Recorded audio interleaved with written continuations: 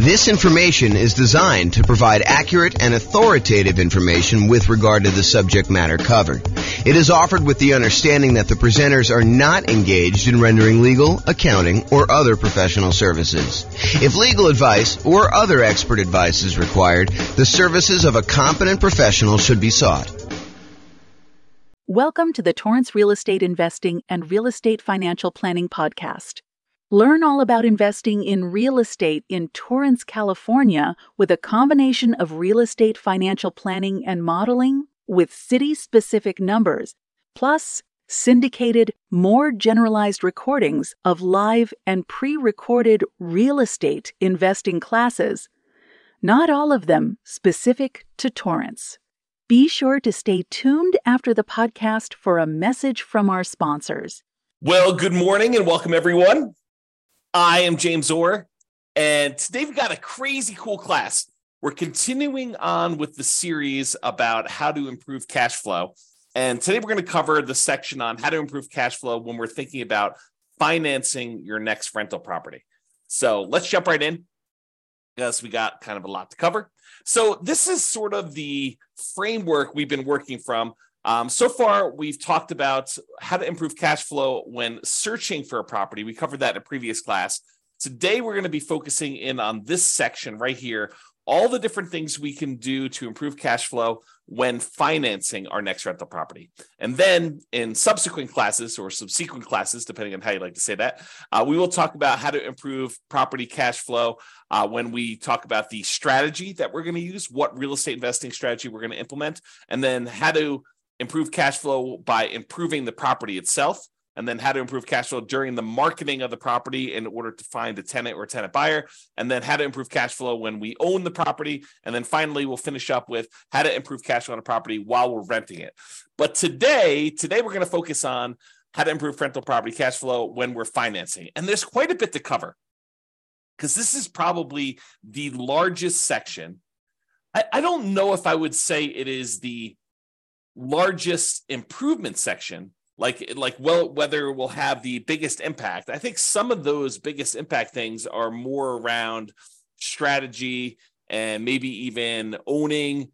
The financing thing definitely has an impact, but I think some of the other ones like strategy and when you own the property and maybe a couple other ones are larger in size. And by larger in size, I mean you have a very high probability of being able to improve cash flow by the largest amount when you think about some other things. Now, financing, there are definitely a bunch of things we can do to improve cash flow. Some of them you will choose to do. Some of them you will choose not to do just because it doesn't make sense for your particular situation. But we will cover them all so that you have good comprehensive knowledge on all the different choices available, and then you can make a decision. All right, so what I've done, which I didn't do on the graphic, but I've done here, is I've broken it down into sort of subcategories for financing. So we'll talk about some sections where things you can do for financing before getting the loan, paying upfront instead of financing things over time, changing or improving the borrowers on the loan, your relationship with the lender and things you could do with that in order to improve cash flow, changing the amortization period, the terms of the loan, and then private mortgage insurance related stuff. And then things you could do with other properties, because, I'll get to it later, but things you could do with other properties to improve cash flow. And then non-traditional financing, we'll talk a little bit about some of those things as well. So let's jump right in, because I got a lot to cover and there's a lot of them to go over. So let's talk first about before getting the loan. And I've broken this down into four major ones. So number one is lender selection. Can I find another lender with better fees or rates? You guys do understand that each lender is a little bit different. They may charge you a little bit higher fees. They may have a little bit better customer service. They may be available after hours to take your call. They may have slightly better private mortgage insurance rates. They may charge you more in points. They may charge you a flat fee instead of a percentage fee. And that every lender's program is a little bit different. And that's one of the reasons why when we get to the class on how do you evaluate and compare lenders, why it's so difficult to compare these lenders, because not only do they charge different fees, but they sometimes call their fees different things. So one of the things you can do in order to improve your cash flow is look at different lenders and find a lender that has better fees and rates. Now, I'll point out a warning about this. sometimes you will think that a lender has a better fee or rate structure only to find out later that they were not telling you the whole story, or they were not giving you all the information you needed, or there were some hidden fees that you didn't realize because you weren't asking like all the exact questions. So you got to be really, really careful and a little bit paranoid about this. But I do think it's important that you talk to a few lenders when you're thinking about buying a rental property. And the way that I'd like to recommend it is I'd like to recommend that you ask your real estate agent for their, top 2 or 3 lenders that they would recommend, the ones that their clients have had good experiences with and have really good competitive rates and fees. And then call them all on the same day. And you may want to add 1 or 2, maybe the bank, the credit union or the bank that you bank with, just to kind of see where they are as well. And then call them all on the same day. Tell them what your kind of credit score is. This is the short version of the class on how to evaluate the lenders, but tell them what your credit score is. Tell them you'll let them pull it if we decide to go with you together. But then I'd like you to give me a term sheet showing all the fees and costs of doing the loan and what the rate I would be able to get is with no points. And then I think you want to sort of price it out with no points. And then if you decide later you want to buy down points, maybe you go and reprice this stuff again. But I think for the most part, you're going to price it out based on no points. And then you're going to make your decision based on that. So that's the very, very short version. There's a lot more detail in the class when we talk about evaluating, comparing lenders. But lender selection is a way that you can save yourself, I don't know, I'd say conservatively thousands of dollars. In some cases, it's hundreds of dollars, but if you're really looking at the wide range of what different lenders offer, this could be thousands of dollars, and thousands of dollars could be used to do other things like buy down the interest rate as an example and get a better cash flow on the property. So lender selection is really important. I think you should focus in on that. You can also choose to select your loan by closing costs.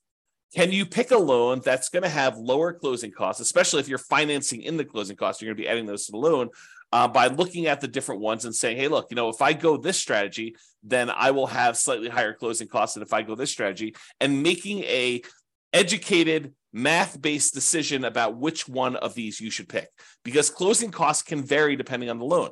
And some of it may be like upfront private mortgage insurance. Some of it may be the closing costs that particular lender may charge, or the program has specific closing costs that you need to pay, like certain fees, especially if you're doing like some type of down payment assistance program or something like that. Those can have additional closing costs associated with them, which you may or may not want to choose that particular loan program in order to get that particular program because it has these extra fees. So just be aware that closing costs can vary a little bit depending on which program you have, and compare those if you're going to consider multiple loans. The next thing about before getting your loan is whether you should lock or float your interest rate. I think we talked about this when we were talking about searching for property strategies when we were searching for property, but it applies when you're doing your financing as well. Should you decide to lock in your interest rate now, and will rates go up or will rates go down while you're waiting to actually close on your loan, or lock the rate finally in order to get the loan? And this could be a pretty significant difference. Rates have been on the move. I remember some clients about a year ago, because it's been about a year since we saw rates jump from, that 2-3% range to now up to almost 7%. I had some clients who were under contract on a property, and they thought that the rates had bumped up a little bit. They thought, well, maybe they'll come back down. They did not come back down, and they ended up getting a pretty significant bump in their rate by choosing to wait to kind of let their rate float while they're waiting to actually close on their property. So definitely talk to your lender and your real estate agent about whether or not, what's going on in the market and whether they think it's a good idea to lock your rate in right now. And then you won't be exposed to any increases in interest rates while you're waiting to close, or if you should float your rate because they think that there's going to be a short-term movement. Now realize they cannot predict the future. As much as you'd like them to, your mortgage broker is not a fortune teller. They do not have a crystal ball. They can't tell you, I will guarantee you that rates are coming down, because no one really knows. Sometimes we think that things are going to happen, and then some world event happens that kind of derails the whole idea, or maybe they were just wrong about their prediction. But I could totally see a real estate agent or a lender telling you, oh yeah, we think rates are coming down. The Fed's going to, make an announcement on Tuesday. And between when they, make this prediction and Tuesday comes along, a country attacks another country and it throws a whole bunch of chaos into the mix, and maybe the announcement they thought was coming does not come, and there's a lot of uncertainty in the marketplace, and that causes rates to go up. So we never really know what's going to happen, and so there's always some inherent risk, which is just part of life, and so you just need to deal with this and think about it. In some cases, it's better to lock it. In some cases, it's better to let it float. All right, and before getting the loan, here's another one related to financing. Can I offer less on my offer and still get it accepted to reduce my purchase price, which will ultimately lead to a lower monthly payment, which will lead to improved cash flow? So can I offer less on the property I'm buying to improve my purchase price? That's just something to think about. Talk to your real estate agent to see if that makes sense in your particular situation. In some markets, doesn't make sense. You're not going to get the offer accepted if you offer less. In some markets, you can offer less and still get your offer accepted. So it's definitely an expertise thing with your real estate agent in that market as to whether or not you could offer less and do it. And if you remember my general rule of thumb, for every $10,000 less that you offer, it works out to be approximately $50 per month in payment. Now, that varies with interest rate, and that's based on around 4 to 6% sort of interest rate. It's a little bit less, a little bit more, depending on what it is. But that's the general rule of thumb. For every $10,000 less that you finance, it's about $50. More if it's a higher interest rate, a little bit less if it's a lower interest rate. All right. So those are all the things you can do to improve cash flow before getting the loan. Now let's talk about paying upfront instead of financing. This is the group about things that you could pay for instead of financing them in. And related to that is seller concessions. Seller concessions are when the seller agrees to contribute some money to help you with your closing costs. And you get these by asking for them as part of the offer when you make an offer to buy a property. It's part of the negotiation for you to buy the property. So can I ask a seller to contribute seller concessions to help buy down my interest rate? Now realize for them, it's like giving you a discount on the property. So this may be competing with you offering less. In some cases, you may say, look, I'll offer you your full price, but I want $5,000 in seller concessions. And basically you're saying, I'm going to offer you $5,000 less for the property because $5,000 in seller concessions comes right off of what they would net when they sell you the property. So by asking for seller concessions, though, now you've gathered some money that you can then use in order to pay for some of your closing costs, or maybe buy down your interest rate or something like that, where now you don't need to finance if you were going to finance some of your closing costs in, or if you were going to have a slightly higher interest rate because you weren't going to use money to buy down the interest rate, then you could have a improved interest rate if you ask for seller concessions and you use those to buy down your rate. And we went over the example of this in the previous module on how to improve your cash flow while searching for properties. I gave you an example of what the actual numbers were for a specific day on a specific price of property with a lender here that was local to me. And yours will vary a little bit, but realize that I gave you an example and I showed you how much it would cost to buy down your interest rate and how much that would improve the monthly payment on it. So realize seller concessions can be a pretty big one if you're willing to ask for a seller to give those to you and they're willing to do the discount in order to do that. In some cases, in a hotter market especially, in some cases, we might be willing to pay above what the seller is asking in order to get them to include seller concessions so that you can finance in the improvements you're doing. So as one example, some of my clients in the past have bought new construction properties where, let's say the property was a $400,000 property. They might go to the builder and say, look, builder, I will agree to pay you $405,000, but I want you to contribute $5,000 to my closing costs. Why would they do that? Because now you can finance in the seller concessions that you could use to pay for your closing costs and stuff like that. So you could come to the table with less money, which might be overall better for your return on investment calculation, which you got to run it both ways in that spreadsheet. Go to the world's greatest real estate deal analysis spreadsheet and run it by asking, getting seller concessions included, even if it means raising the price, or not getting seller concessions and having to come to the table with that money for closing costs. Okay. So enough on seller concessions. You could choose to pay your closing costs. Some people are thinking, hey, I will go ahead and finance my closing costs because I get this better return on investment. But by financing your closing costs, it does slightly decrease your cash flow because you are borrowing more. And so your monthly payment goes up. Even though your overall return on investment may be better, your overall cash flow may be worse. And so this is a calculation you need to do for yourself. You need to decide by running this in the world's greatest deal analysis spreadsheet. You need to go figure out and say, look, if I decide to pay for my closing costs up front, maybe my overall return, when we look at the 4 different areas of return, appreciation, cash flow, debt pay down, and cash flow from depreciation, the tax benefits part. We're not talking about reserves here, but those do come into play. But really, we're looking at all those returns. We're saying, look, overall, if I have to bring less money to the table, my return on investment looks better. However, my cash flow number might be slightly worse. And so by choosing to pay for closing costs up front, out of pocket, instead of financing them, it may actually improve your cash flow. And if you're really, really focused in on that cash flow number, this is a way for you to improve cash flow. Okay?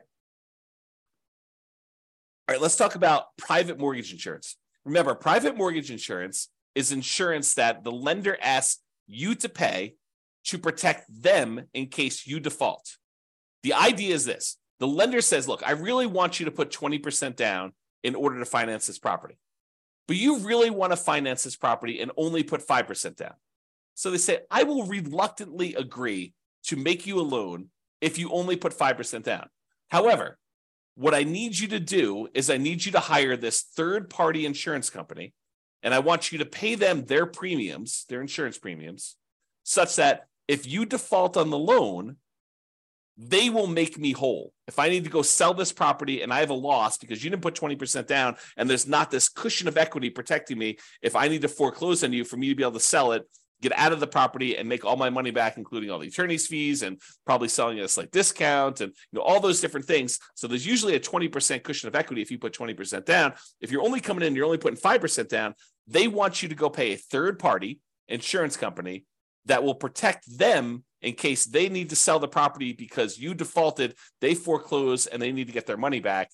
And so you say, I will agree to that. I will pay this monthly fee or an upfront fee in order to have this insurance company protect you because I'm only putting 3.5% down or 5% down or 7% down or 19% down. Anything less than 20% is typically what you need for PMI, what they require for PMI. Okay.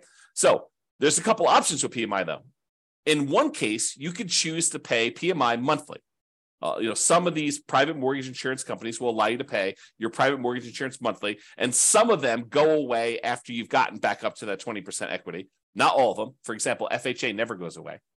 But some of them will go away. They'll say, okay, we can now remove PMI once you've gotten to the point where you've got 20% of equity, when you get to 80% loan to value. So you could pay monthly as one option. Or the insurance company says, hey, look, instead of paying monthly, what you could do is you could pay a one-time upfront lump sum payment instead of monthly. And if you're concerned about cash flow on your rental property, you don't want to have this $150 to $250 a month private mortgage insurance payment on a $500,000 property, somewhere in that ballpark. And it varies a little bit. There's a lot of things that go into PMI, which we'll cover in the classes on PMI. You can go into the control panel in order to watch the video I have on that already, or we'll do another one here coming up soon. So if you don't want to pay that $150 to $250 a month in PMI payment because it's impacting your cash flow and you'd rather not have that negative cash flow, you could say, look, I've got whatever it is, $4,000 sitting here. I would rather take this $4,000 and I'd rather pay it upfront in order to have that monthly payment for PMI go away. And so cash flow improves by, in this case, whatever it is, $150, $200, $250 a month by paying a single $4,000 payment. And then you got to calculate, is that a worthwhile return for me? Is paying $4,000 now to get $200 or $250 better cash flow a good return for me doing that? Okay. And so those are the things to consider paying upfront instead of financing. Another thing that we think about for paying upfront instead of financing is paying a fee in order to get a staggered interest rate loan. This is very popular right now because interest rates have gone up so much. A lot of builders especially are doing something like this where they're saying, hey, look, we will go ahead and buy the property from us, pay full price, and we will prepay some interest on your loan so that in year one, you have a significantly lower interest rate than we have right now. In year two, you have a lower interest rate, but not quite as low as year one. And then year three, it goes up to whatever the regular interest rate was. And what they're really doing is they're prepaying your interest on that loan in order for you to not have that for the first 2 years. So I'll put some numbers on it just to give you an example. And this may not be exact. You need to go talk to your lender about what they might be. But let's say interest rates right now are 7%. So you go to the builder, you say, look, builder, I want to go buy this property. It's a $400,000 property as an example, and I'm going to pay you, and the interest rate I can get with the lender is 7%. So the builder says, look, I will go ahead and buy down your interest rate, and it's kind of like staggered for 2-year plan. And they'll say in year 1, you're going to have a 4% interest rate, and that'll be the interest rate for the first year. After that, you're going to have a 5.5% interest rate in year 2. And then after year 2 is done, starting in year 3, you will have that full 7% interest rate. So your cash flow, if you were buying this as a rental in year 1, would be significantly improved. Most of the time, a lot of people are doing this as a nomad strategy where they're moving in. And so the interest rate for the first year while you live there is considerably lower. And then the year afterward, the second year, it's lower, but not quite as low. And so your cash flow on your first year as a rental, if you decide to do the nomad strategy and then convert it to a rental after living there for a year, is improved for that first year. But then after that, it goes back up to 7%. And some people are thinking, well, interest rates will surely come down in the next 3 years. Well, maybe not. We don't really know what interest rates are going to do. They may come down in 3 years, and then at which point you could probably do a refinance out, to kind of change your rate, a rate and term refinance to change the rate on the loan, if it comes down low enough to do it. And remember, if you were living in the property and then you moved out and now it's an investment property, it's a very different kind of like rate that you might get on investment property than if you got in an owner occupant. It's usually higher. So you got to kind of consider these things when you do that. In general, I'm not saying they're bad. In general, though, I don't like the staggered rate idea. I mean, if you're only going to hold a property for a short period of time, I could see it being beneficial to do for a very brief period of time. But I'd almost rather they take that money and give you a lower rate for a 30-year term. That way you can keep that loan for 30 years. Although some people are like, but James, I'm going to be refinance. I'm going to sell the property because I'm going to reuse the equity. I'm going to re-leverage up. I'm going to do a cash out refinance, or I'm going to go and do a rate and term refinance when rates come down. So why would I go buy down the rate for 30 years if the rates are higher than what I think I'm going to get? Well, we don't know what the future is. And so I think that's one of the big concerns about whether you do this for 30 years or not. Maybe I should do a separate class on that idea. To be determined. And then the other option, which I was just sort of talking about, is you could buy down the rate completely. So you could say, look, instead of doing this staggered rate where I get a lower one for year 1, then a slightly higher one for year 2, and then it goes to the full rate after year 3. And by the way, there may be a 3-year plan out there by the time you get this. Maybe like you buy it down for year 1, year 2, and year 3, and then it goes up to the regular rate year 4. I mean, who knows? These kind of programs change all the time. So just realize, talk to your lender, find out what they are. So the other option, though, is you pay a fee and you buy down the rate for the entire 30-year period. And we talked about this when we talked about searching for properties. I gave you that example of how much it costs to buy down the rate for the entire 30-year period and how much improved cash flow you got by doing that. So that could be a way for you to do this too. So we kind of covered these options. So to recap, paying upfront instead of financing. We talked about seller concessions, getting the seller to contribute some money to help cover your closing costs or using that to buy down rates. Paying the closing costs up front instead of financing them. Prepaying PMI instead of paying it monthly. Getting that staggered rate or buying down the rate for the entire term of the loan. Those are the options for paying upfront. All right, let's talk about changing or improving the borrowers. So let's talk about changing you. Some people come into this and they're so anxious to get excited that they don't take the time to really improve their situation first. And I understand it because, getting in on a property, that first one, and getting that property, the kind of asset base growing for you, it does make a huge difference. But so does improving your credit score. So if you're coming into this and, you weren't super concerned about your credit score before this, and you kind of let it do whatever it needed to do, and maybe you were late on some stuff, and maybe you had some, serious setbacks that caused you to be late, like medical bills that you couldn't afford or whatever it was, like taking the time to improve your credit score can have a very significant impact on the interest rate you get and on the private mortgage insurance rate you get if you're getting PMI. So it is worthwhile for you to take the time and improve your credit score. And a lot of the things about your credit score are counterintuitive, meaning you might think, oh, I'll just close down this credit card because I'm not using it and that will improve my credit score. Maybe not. And so there's a lot of subtlety and nuance to it. And you should probably talk to an expert, find out if your lender is an expert at improving your credit score, or if not, maybe ask them if they have a recommendation for someone who can help you do your credit score and improve it. And I'm not talking about doing the sketchier stuff to improve your credit score. I'm talking about legit things like making sure you're paying on time, making sure you have your ratios in the right spots, making sure you have the right mix of credit if you're doing it that way. the legit ways to improve your credit score, not like, not paying on anything and then negotiating paying off all your stuff. Like, I'm not talking about doing that, like the scorched earth version of that. That's not what I'm referring to. So improving your credit score could actually improve what you're able to get on your interest rate for your loan, and also what you're able to get for your PMI, which both of those can significantly improve cash flow on a property. So it is worth focusing on credit score. Now, if you have a relatively weak credit score, you may want to consider talking to a friend or family member, which I'm not even going to go into the details of this because it takes a certain type of love and trust for another person to come in and co-sign, be member of a loan in order for you to buy a property. But if you can get your friend or family member to agree to this, good for you. And that could possibly improve your interest rate, get you better interest rate on the loan. If they have better credit than you and they're a better borrower, and in a lot of cases, getting your rate on PMI, if you have more than one borrower on the loan, it does lower your rate. That's one of the calculation parts of a PMI. So adding another friend or family member to your loan when it makes sense, and it legitimately makes sense, talk to your lender about this. That could actually improve your overall cash flow. It could improve your credit score. It could improve your PMI rate, and so it could improve cash flow on that. Now, on the other end of that spectrum, let's say you and your significant other are about to buy a house, and I'll be nice. You have awesome credit.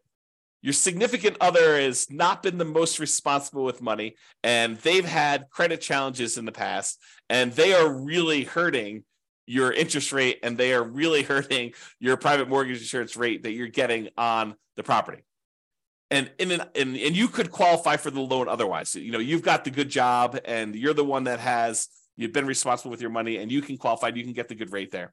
So you might want to consider, even though you love your significant other, you may want to consider getting the loan without them on it, so that your overall cash flow and your private mortgage insurance, or your overall cash flow, but your loan interest rate and your PMI rate are better, and you therefore have cash flow. You do not need to voluntarily take a worse cash flow position for love. You could be practical about this. Maybe talk to an attorney even about adding them on as soon as you close on the property, deeding them onto the property. Talk to your attorney about whether this is legal and how to do it correctly in your state. But you could maybe go get the loan yourself, buy the property yourself solo, and then add in your significant other for the sake of love after you close on the property. That way you get the benefit of the better cash flow, the better PMI rate, and they also then own the property with you if you're doing that. And as an aside, some married couples will go ahead and buy properties independently.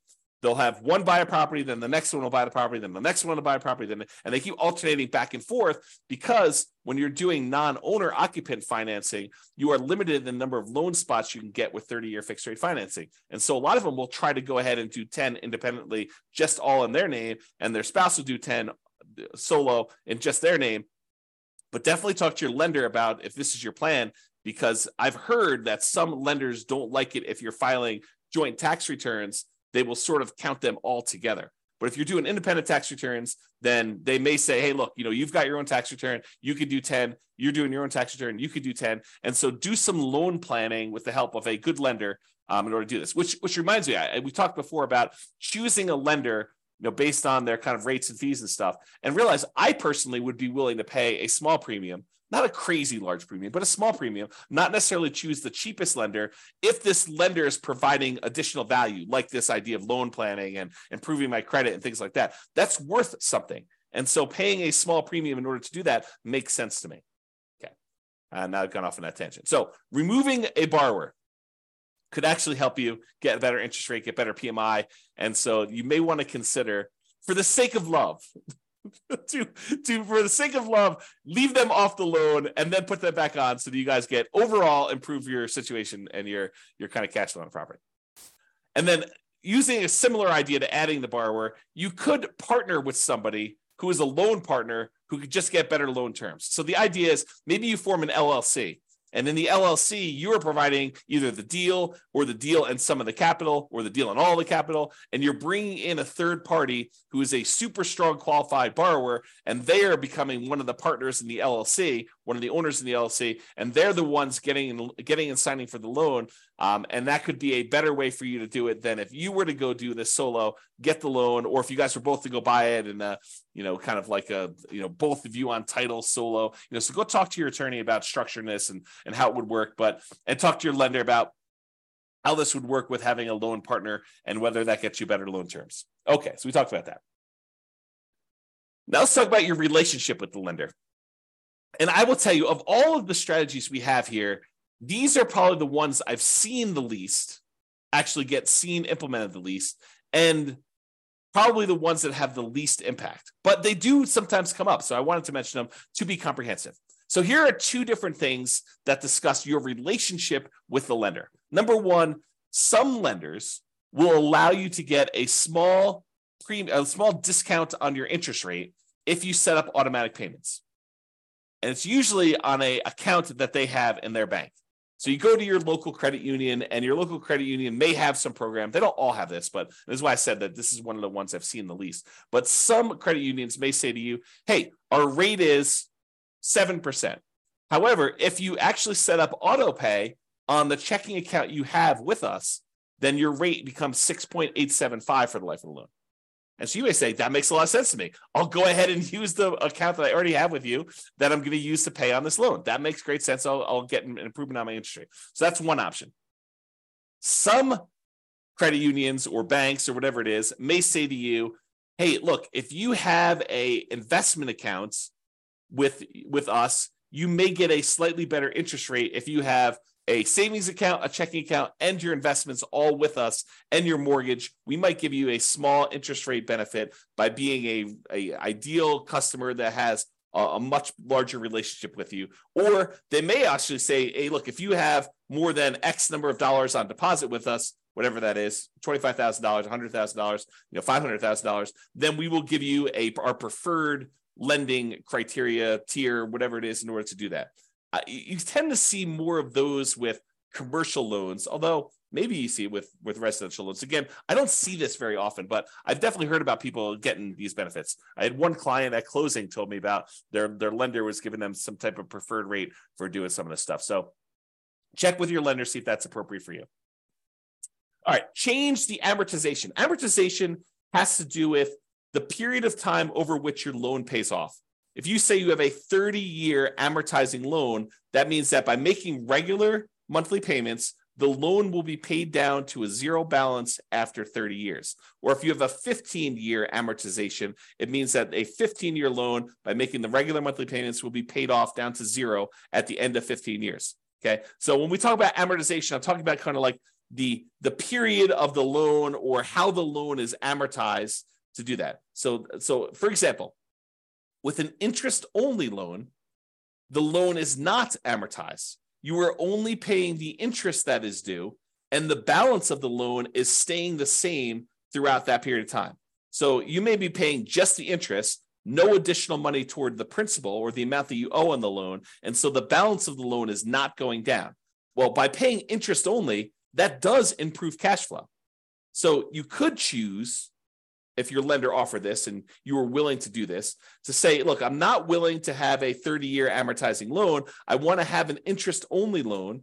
Then you'll always owe the same amount unless you pay extra and reduce your principal. But I want to pay the same amount and only pay the interest on the loan, which would improve cash flow.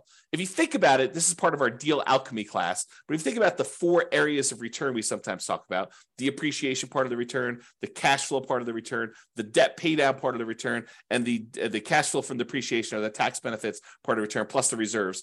But if you think about those kind of primarily 4 areas of return, what we're doing by doing an interest-only loan is we're using deal alchemy in order to say, hey, look, instead of taking the return we're getting from paying down the loan, the amount of money we'd be paying in principal, we're moving that return up into the return quadrant for the cash flow. So we're saying, look, we're taking a 0 return on debt pay down, and we're moving that to the cash flow portion of our return. So that could improve cash flow by doing that. So you could do an interest-only loan if you wanted to do that instead of having the loan be paid down.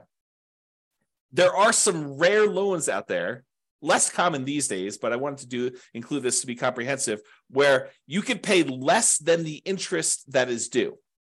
So if you think about it, you have a $400,000 property, a $400,000 loan, you're paying 7% interest on it. They can calculate out how much interest is due in that month. It's 7%, times the 400,000 divided by 12. That's how much interest is due in that first month. But if you decide to pay less than that amount, then the balance of the loan increases. It goes up. You no longer owe $400,000 after the first month. You might owe $400,200. And then the next month, your interest that is due is actually higher. And so if you have this negatively amortizing loan, the loan balance actually increases each time you make a monthly payment because you're not even paying the full amount of interest that is due, which improves cash flow, oddly enough, right? You're basically taking that debt pay down part of the return, and instead of making it zero with like an interest-only loan, you're making that negative, and then you're moving that return up into your cash flow part of your return, because those things, they're kind of like opposite ends of kind of like a balance where if one goes down, the other one goes up, right? You think about it that way. So in this case, if you were willing to take a negative amortizing loan, which most of the time I don't recommend this because the amount you owe in the property is actually increasing each month. It's kind of a weird position to be in, but you could actually do this in order to improve cash flow. All right, rate from loan term. So I don't know if you realize this, but if you get an interest rate on a 30-year loan versus the interest rate on a 15-year loan, the interest rate on a 15-year loan tends to be lower than the interest rate in a 30-year loan. So if you go to a lender and you ask them for quotes for both a 15-year loan and a 30-year loan, the 15-year loan will have a lowest interest rate. It'll have a higher payments because you're paying off the same loan amount over a 15-year term. So the amount you're paying in principal goes up considerably. So the payment amount on a 15-year loan will be much higher, and the payment amount on a 30-year loan will often be much lower. However, the interest rate on a 15-year loan will be lower, and the interest rate on a 30-year loan will be higher. Okay, so you could go to a lender and say, I'm going to change my loan term in order to change the interest rate, which might impact your cash flow on a property and may be beneficial for you. It's not going to be beneficial from a pure cash flow perspective, probably, change from a 30-year to a 15-year loan, but it might actually improve your overall return on investment numbers, although you'd have to do the math on that. And I think most of the time it would not, but you can do the math and see. Okay, loan term. So this is part of changing the amortization. Can I change the loan term? For example, instead of getting a 30-year loan, you could try to get ready for this? A 40-year loan. Because 30 years is not long enough. If we spread this thing out over 40 years, that's better, which they're offering them now. It's my understanding. There are some options for getting 40-year loans. They're rare still, might be hard to find, but I've heard of people getting these 40-year loans. I think my friend Jason sent me over an email talking about 40-year FHA loans, if I'm not mistaken. I was like, that's crazy. So anyway, if you got a 30-year loan, the payment on that would be higher. Hard for me to even say. 30-year loan would be higher than if you got a 40-year loan, for the same reason that a 15-year loan would be higher than a 30-year loan, right? If you're trying to pay off a $400,000 loan over 15 years, the payment for that's going to be higher than if you try to pay off the same $400,000 over 30 years. Well, you could do the same idea. If you go from 30 years to 40 years, your payment will actually go down. And so that would improve cash flow. Something to consider. All right. So we've talked about changing the amortization. Let's talk about loan terms. Loan terms are sort of like the things that go into the loan. So amount borrowed. Could you put more down, larger down payment, to reduce the amount that you're borrowing? Or could you buy a less expensive property, put the same percentage down, and reduce the amount you're borrowing? Because by reducing the amount you're borrowing, that would improve your cash flow. So change the loan terms. Either put more down or reduce the amount that you're borrowing by buying a less expensive property. You could also adjust this by adjusting the loan to value. Can I put more down to improve my interest rates by doing a lower loan to value? For example, if you put 20% down to buy an investment property, they will quote you a certain interest rate.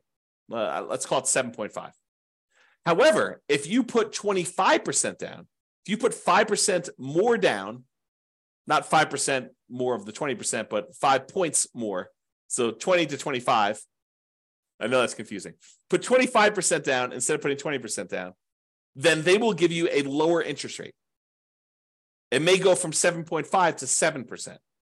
It's that significant. So a lot of times when you run the math, if you've got the ability to come up with extra down payment, one of the biggest jumps you tend to get is going from that 20% to the 25%. And they do usually have jumps for 25 to 30 and 30 to 35. They just tend to be a little bit smaller. But there's a big risk, or at least perceived, it probably is true, but there is a big risk reduction for them by having you go from 20% to 25%. And so they will often give you a better interest rate from going from 20% to 25%. And it can be significant. This could be a significant way to improve your cash flow from two perspectives, right? First of all, you're borrowing less because you're putting more down. And secondly, by getting more down, you're getting an improved interest rate, which will further improve your cash flow. So you get like a double positive benefit by putting this more down in order to go from a certain loan to value to a higher one. And by the way, this applies to from putting 3.5% down the FHA loan to maybe putting more down, or putting 5% down on a conventional loan to putting 10% down. So this could also improve it that way. You got to call up your lender and find out what the difference is at that time for you and your specific credit score and your specific loan amount, and see what the numbers are. And they change all the time. So I can't give you like a fixed number. It's always this. You got to call your lender to find out, but it can improve it. Okay. And another option is, instead of getting fixed rate financing, which I'm a big fan of, being able to lock in a interest rate for 30 years makes a lot of sense for me. You limit any type of interest rate risk you have moving forward. And even though everyone thinks, hey, interest rates, they're really, really high right now, they're not really, really high right now. I think I did this. I did like a confidence meter, an interest rate confidence meter, where I showed you what percentage of the time in all of the history we have for 30-year loans have interest rates been above this thing.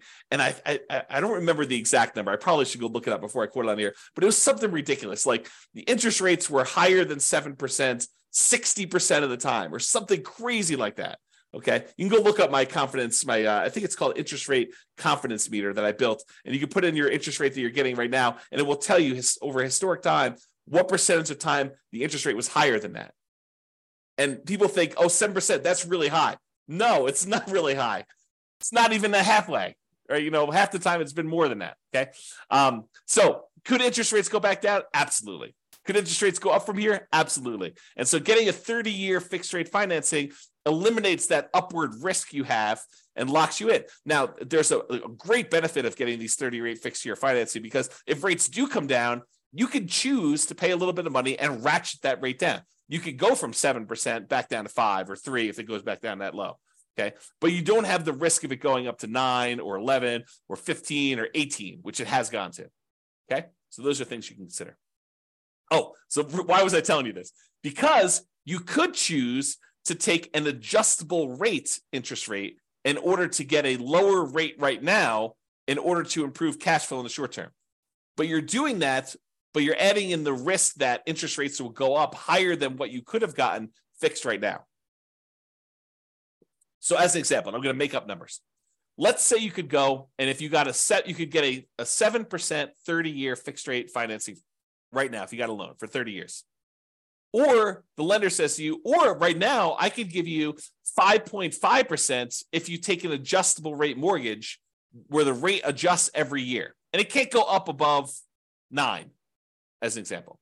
And you're like, wow, the cash flow difference between 7% right now and 5.5 with an adjustable rate mortgage, 7% fixed rate for 30 years versus 5.5 where it adjusts every year, or maybe it's fixed for 5 years. They get you with this, right? They're like, hey, it's fixed for 5 years and then it adjusts every year after that. You're like, oh, that sounds great. But there's all different programs. They vary. Okay, but let's say, for the sake of this argument, let's say it adjusts every year.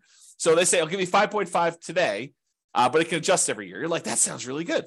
I'll get better cash flow, and rates are surely going to go down. They're just kind of like got this like bump right now because we're trying to get inflation under control. And as soon as inflation gets under control, we're going to drop rates way back down to 3. I'll refinance out. This will be a win all the way around.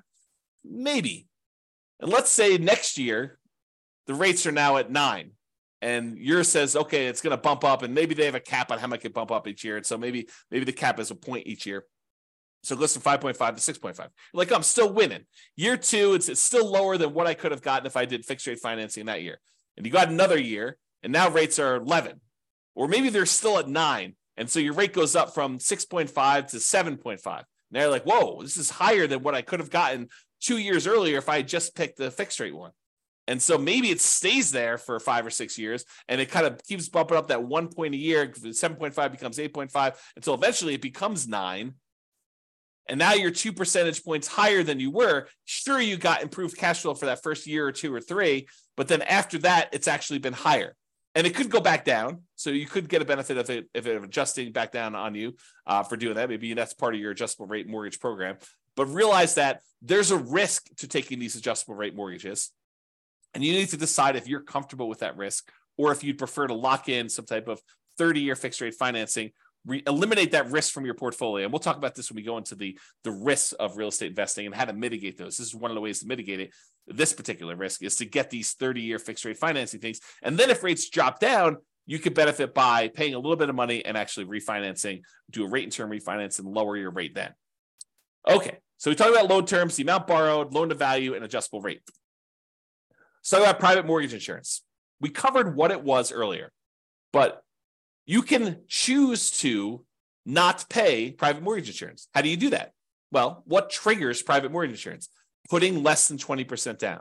So you could choose to say, I'm not going to put less than 20% down. I'm not going to do a 3.5% down FHA loan or a 5% down conventional loan or a 15% down non-owner occupant investor loan. I'm going to choose to save up a little bit more, get to the point where I have at least 20% down, in many cases, maybe 25% down, and not have to pay PMI at all. So can I put more down to eliminate or even reduce? Because if you put more down, even if you don't get rid of the PMI, it does reduce the PMI, the private mortgage insurance premium that you pay. The premium on someone putting 3% down versus putting 5% down is different.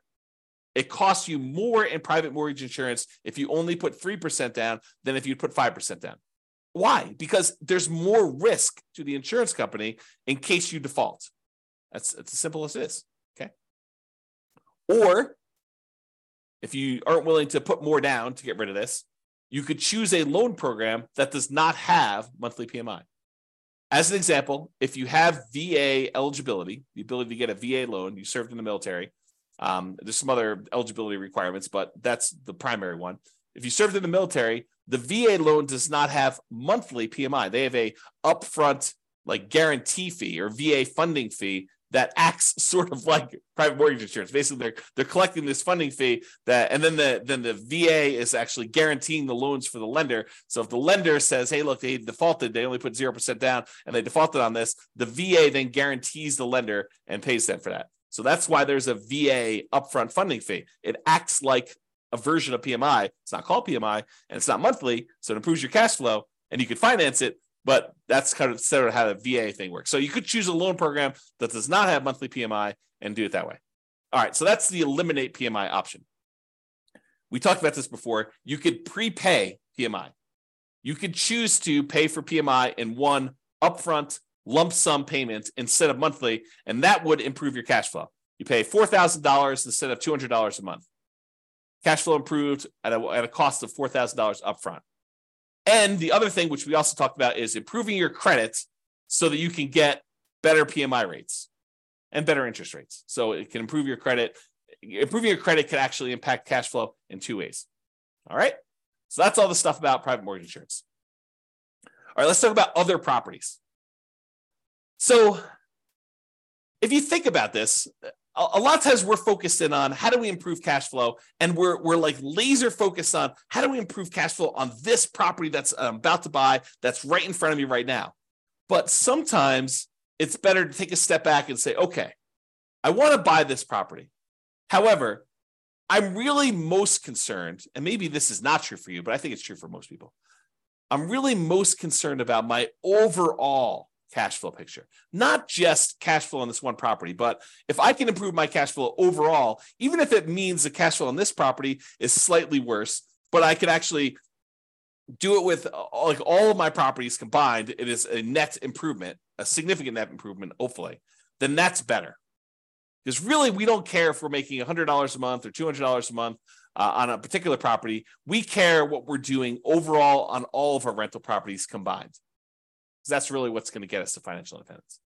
So if you think about that, we really should ask some questions about, well, what about other properties we own? So for an example, can I do a cash out refinance to either buy or refi another property? So imagine for a minute, you have a lot of equity in another property and you only have 5% down to buy this property. Or maybe you have, let's make it easier decision. You only have 15% down to buy this property, but you have way more than that extra 5% on another property sitting somewhere else. You could go and say, look, I'm really overall concerned about my cash flow. And while this one property that's got a lot of equity is cash flowing great, it might be better for me to go put a home equity line of credit or do a cash out refinance or do something on this other property that I've got a ton of equity in to get the extra 5% or maybe an extra 10% down payment. So I can get from where I was at 15% to all the way to 25% so that the cash flow on the property I'm about to buy is way improved. I would hurt my other property that I had a little bit by doing this money and borrowing against that one, but it would mean such a big difference on the other one that I'm about to buy that it is worth doing. Think about it that way. You went from having let's say you're doing a non-owner occupant loan, an investor loan. So you'd have 15% down, you'd otherwise have PMI on that one, and the interest rate in a 15% down loan tends to be pretty ugly.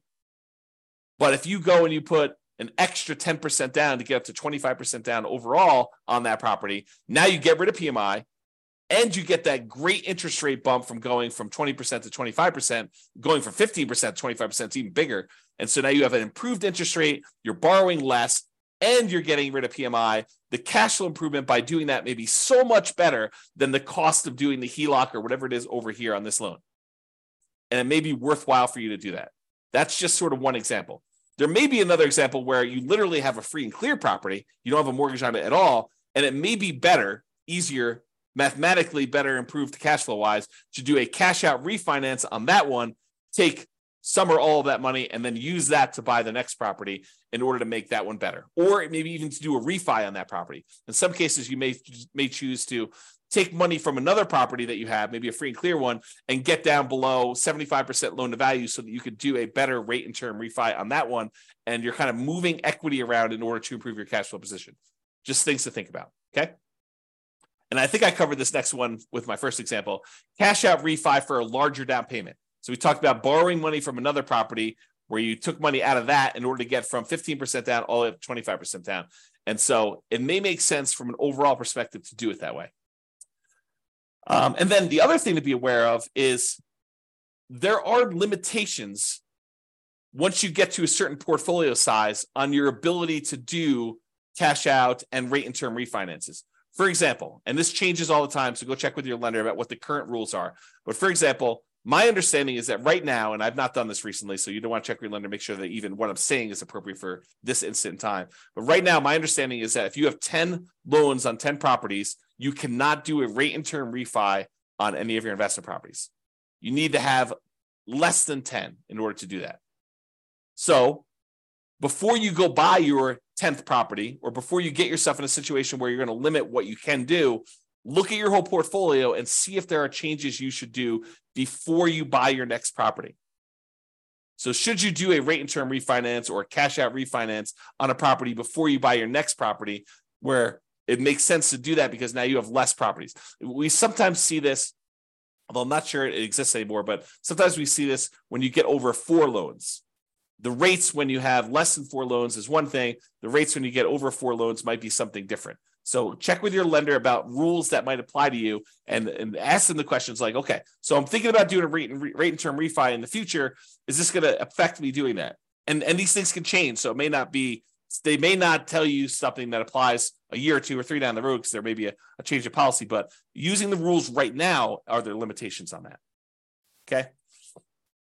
And then I have a note here, not just improving cash flow on the property you're buying, but on other properties before you can't easily fix it later. So we may not be talking about the property you're buying. We may be talking about your whole portfolio and fixing anything that could potentially, you don't want to paint yourself into a corner by buying this property now and not taking care of the other stuff ahead of time. That's what we're talking about. All right. Second to last slide, non-traditional financing. If you have cash, you could just pay cash for this property and avoid financing altogether. Someone says to me, hey, James, so interest rates are at 7%. I don't want to pay the 7% because, the interest rates are really ugly and the cash flow gets really ugly. What can I do? And I tell them, you could avoid the interest rates altogether by paying cash. And they're like, oh, no, James, that would take forever. I only have, 5% saved up. I would need to save up for whatever it is. And that would take forever to do that. And, I don't want to do that. Then I'd be way far behind.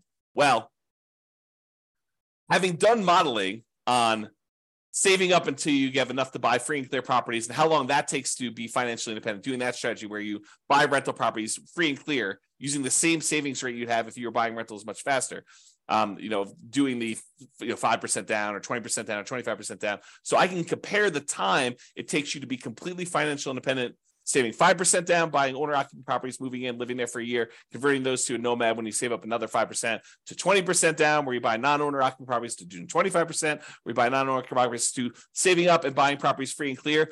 The extra time it takes to buy the properties free and clear is nowhere near how much extra they think it is.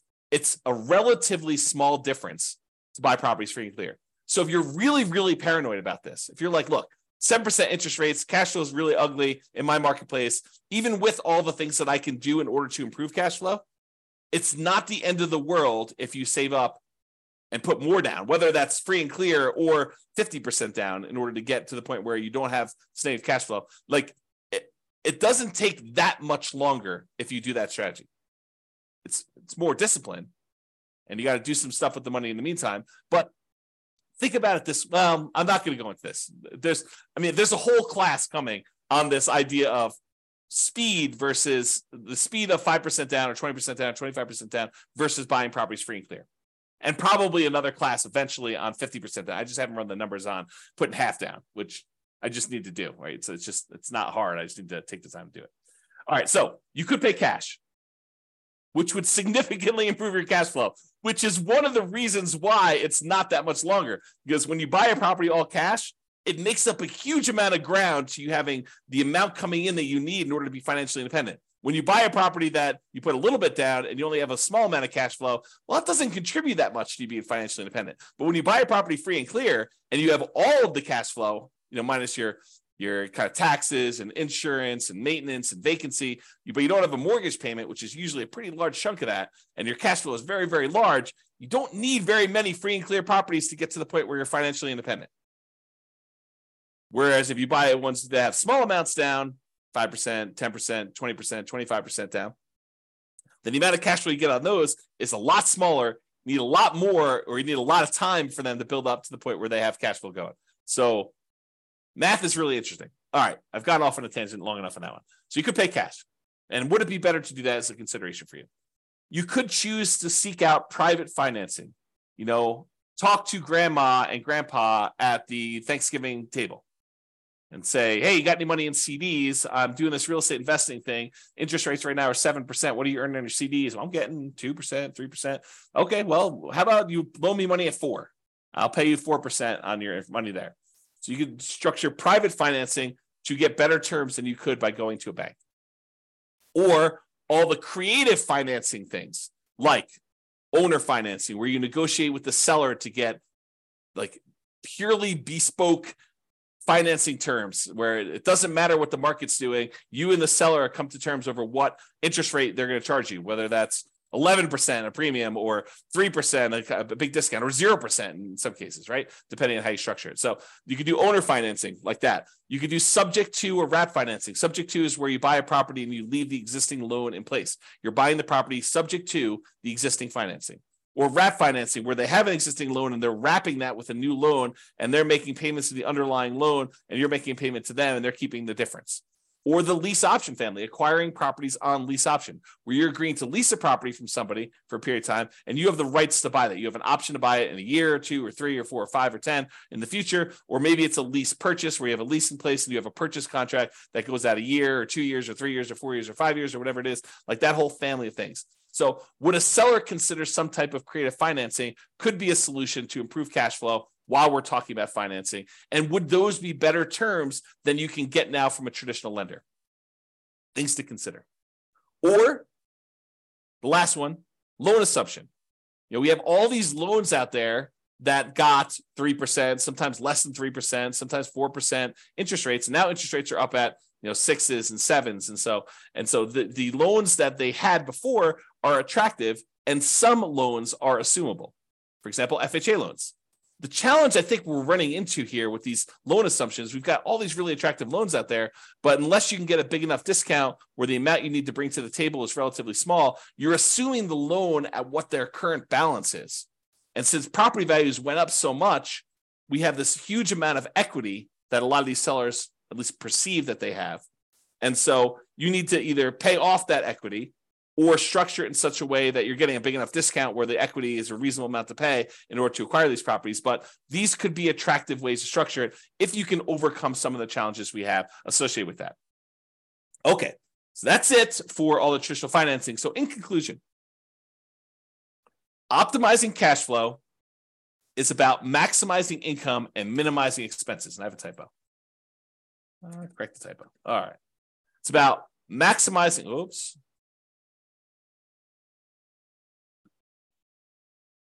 All right, it's about maximizing income and minimizing expenses. Your mortgage tends to be a very large percentage of your expenses on a rental property. It doesn't have to be, but it tends to be, especially if you're putting very little down. And there are several things you can do that impact the size of that expense, how big your mortgage payment is. That's largely what this class was about. Making financing a prime lever for improving cash flow. So if we can fix that very large percentage of your expenses, that allows us to significantly improve your cash flow, which is why this becomes such a big, robust area to focus on. It is better, in my opinion, to take time to more holistically look at and improve on all the various aspects and stages of what improves cash flow. And so this one was one that had a lot of different options, a lot of different ways to improve it. Not necessarily all the biggest ways, although some of them could be pretty big, but not all of them are the biggest ways, but they could be an improvement for you. All right, so that's it. Hope you enjoyed the class. This has been James Orr. Bye-bye for now. With home prices up, mortgage interest rates up, and rents up, but not quite enough to counteract the higher prices and interest rates, cash flow on rental properties in Torrance is harder than ever. Book a call with the Real Estate Financial Planner to apply our proprietary 88 strategies to improve cash flow on your rentals. See the show notes for a link to schedule your call and improve your cash flow today. If you're a real estate agent, lender, or professional in Torrance that wants to help our real estate investor listeners, consider reaching out to learn about collaboration opportunities with this podcast. We'd love to add more value to our listeners by having you assist our investors buy, sell, and finance their real estate investments. See the show notes to schedule a call to discuss collaboration opportunities.